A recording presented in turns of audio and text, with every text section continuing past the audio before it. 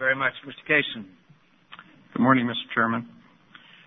Thank you for the opportunity to come before the committee again and discuss the Cobell v. Norton lawsuit.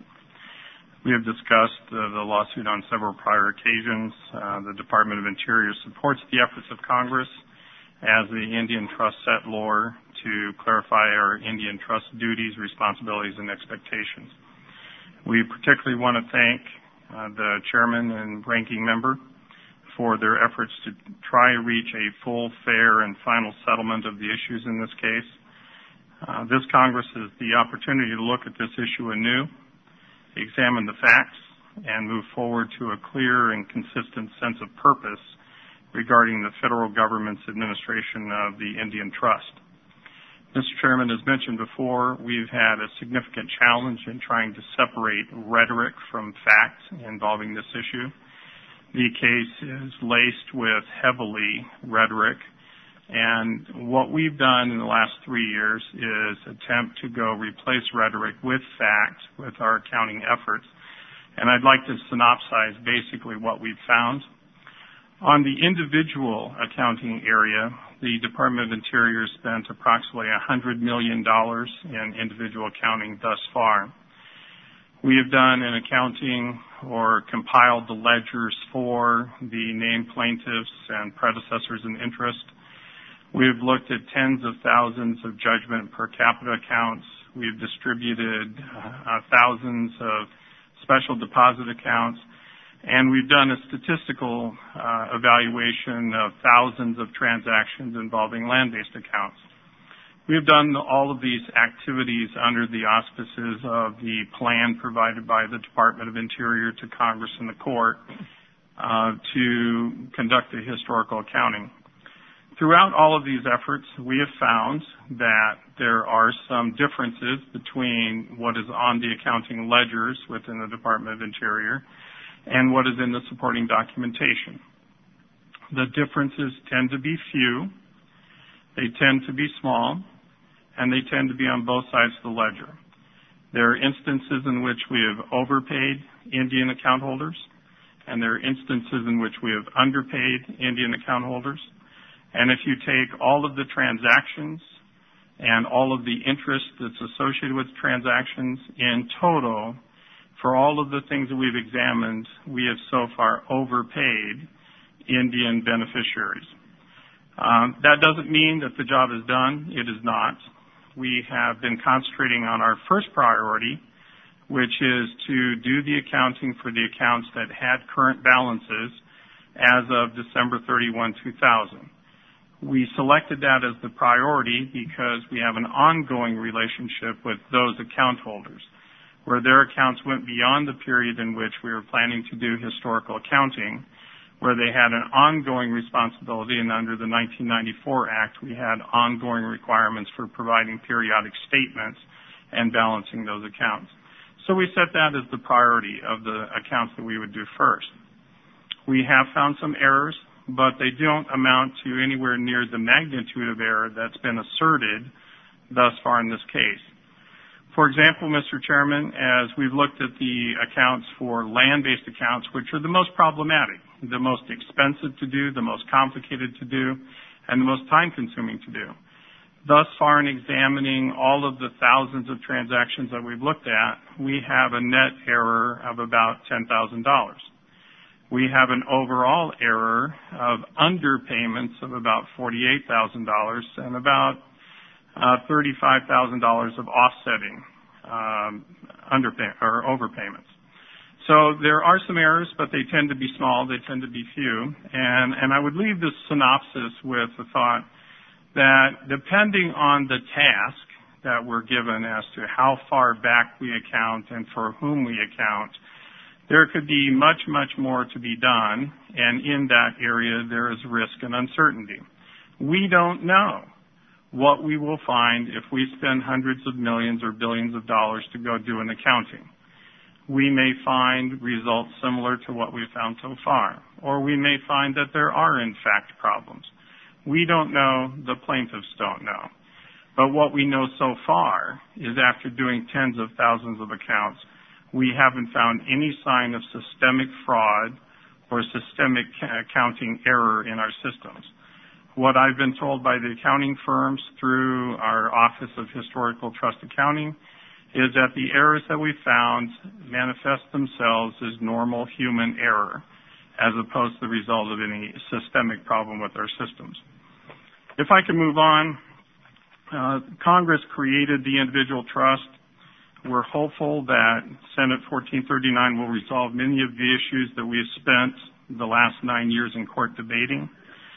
From the government standpoint, we believe that Senate 1439 should provide a full, fair, and final resolution of the entire case, provide a clear and realistic statement of the government's historic accounting obligations for the trust funds of individuals, resolve the accounting claims of account holders and any associated funds for funds mismanagement, eliminate inefficient trust management obligations by consolidating individual Indians' lands through a land purchasing program, and address any historic land assets mismanagement claims, clarify trust accounting and management responsibilities such that they are limited by available appropriations so that future claims and litigation do not arise as a result of unfunded obligations, and provide a clear statement of the government's historical accounting obligations for Indian tribes.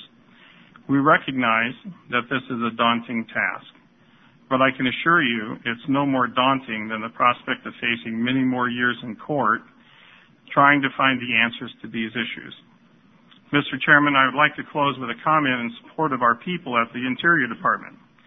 We want to be sure that the public record reflects the fact that their extraordinary service to their country.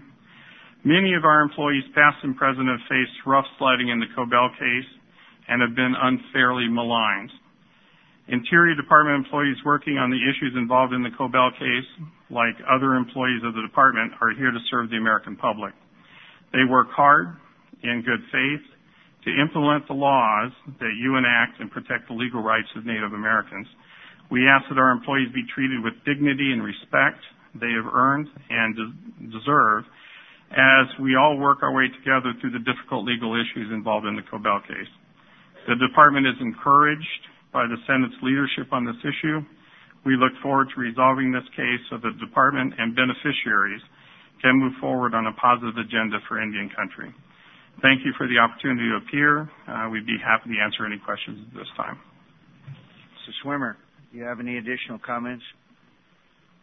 Mr. Chairman, I don't have specifically on the bill, but I'd like to bring to the attention of the committee some of the reform items which have been a sideline to the Cobell matter in the court in requesting that the trust be reformed. After the 2002 consultations that we had with the tribal leaders and the Tribal Leader Task Force, several things came out of that I felt were very important, and after becoming the special trustee, we moved forward on this agenda of reform. And I'd like to just let you know a few of the things that have happened. One of the most distressing things has been in the rhetoric, both in the case and previous to our tenure there, and that is that there seems to be a wholesale lack of records in Indian country that can establish for fact what happened in individual Indian accounts. I think at one time this was true, but it was true not because records were not available. It's because they couldn't be brought together. They were located in literally hundreds of different locations, federal record centers from Fort Worth to Washington, tribes, BIA offices, and other places. One of the things that has happened is the creation of a records repository in Lenexa, Kansas. It is a state-of-the-art, actually the most modern records center that any in the federal government as well as elsewhere. Currently, that records center is housing over 100,000 boxes of records that have been collected and approximately 250 plus million pages of records. Most of these deal with the financial accounting for management of Indian lands over the years. These have also been indexed and stored, and they are there in perpetuity. As we're able to collect additional records, they go into this repository. This has been no small effort. Approximately $20 million a year has been dedicated to this effort for the last few years to bring these records together. Since the 94 Act, beginning in the late 90s, the trust fund has been audited annually by outside auditors, both the tribal and the individual trust fund. And in addition to that, as provided in the Act, quarterly statements of account have been sent to beneficiaries who are entitled to receive the statements in any funds that might be there. I might add the quarterly statements are sent out for those who have more than $1 in their account. The 94 Act provides that those with less than $1 in their account receive annual statements, and those too are sent. We have just completed the conversion of legacy systems into what we call pilot agencies at Anadarko and Concho. These legacy systems change from 30 to 40-year-old computer systems for the title work that's done by the Bureau of Indian Affairs to the accounting work that's done by the Special Trustee's Office and tracking the leasing and the use of land.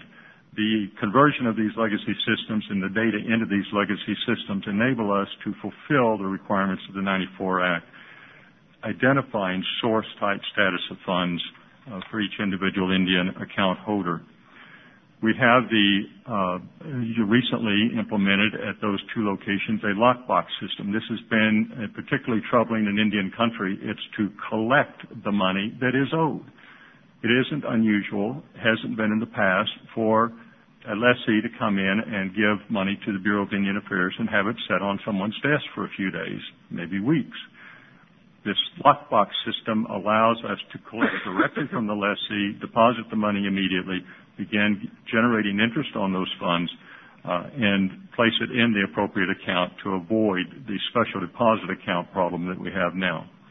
One innovative thing, I think, that's been very helpful in Indian country just in the last 4 months is a call center operation that was set up to receive calls from beneficiaries to help them identify answers to problems that they might have with their accounts or anything dealing with the trust issue. So far, we have fielded over 33,000 calls from beneficiaries at this call center with an 800 number.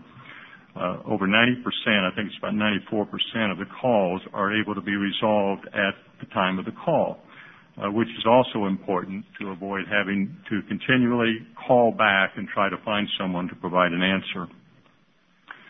For the first time in the history of the Indian Trust, we have now trained trust administrators and trust officers located in the field. These are people who have come both from the private sector of trust, fiduciary trust, working in trust companies, some building trust companies, to people in the Bureau of Indian Affairs who have been trained in the fiduciary trust and then cross-trained with the Indian trust and those coming from the private trust and vice versa. 7 years ago, there was one person in the Department of the Interior that had private sector trust experience, and that's my Deputy Special Trustee, Donna Irwin.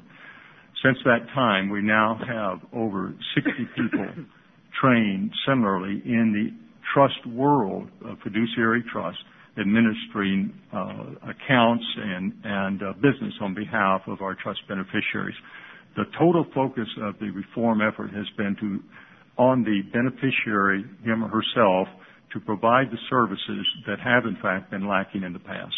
So I bring those items to your attention to let you know that there's another side to COBEL, and that has been in the reform, and we have not been waiting on things to happen, but moving forward with the support of the Congress and the appropriations, the support of the Secretary particularly, and people like Mr. Kaysen. So we bring that to the attention of the Congress, and thank you very much also for the efforts on the introduction of the proposed legislation.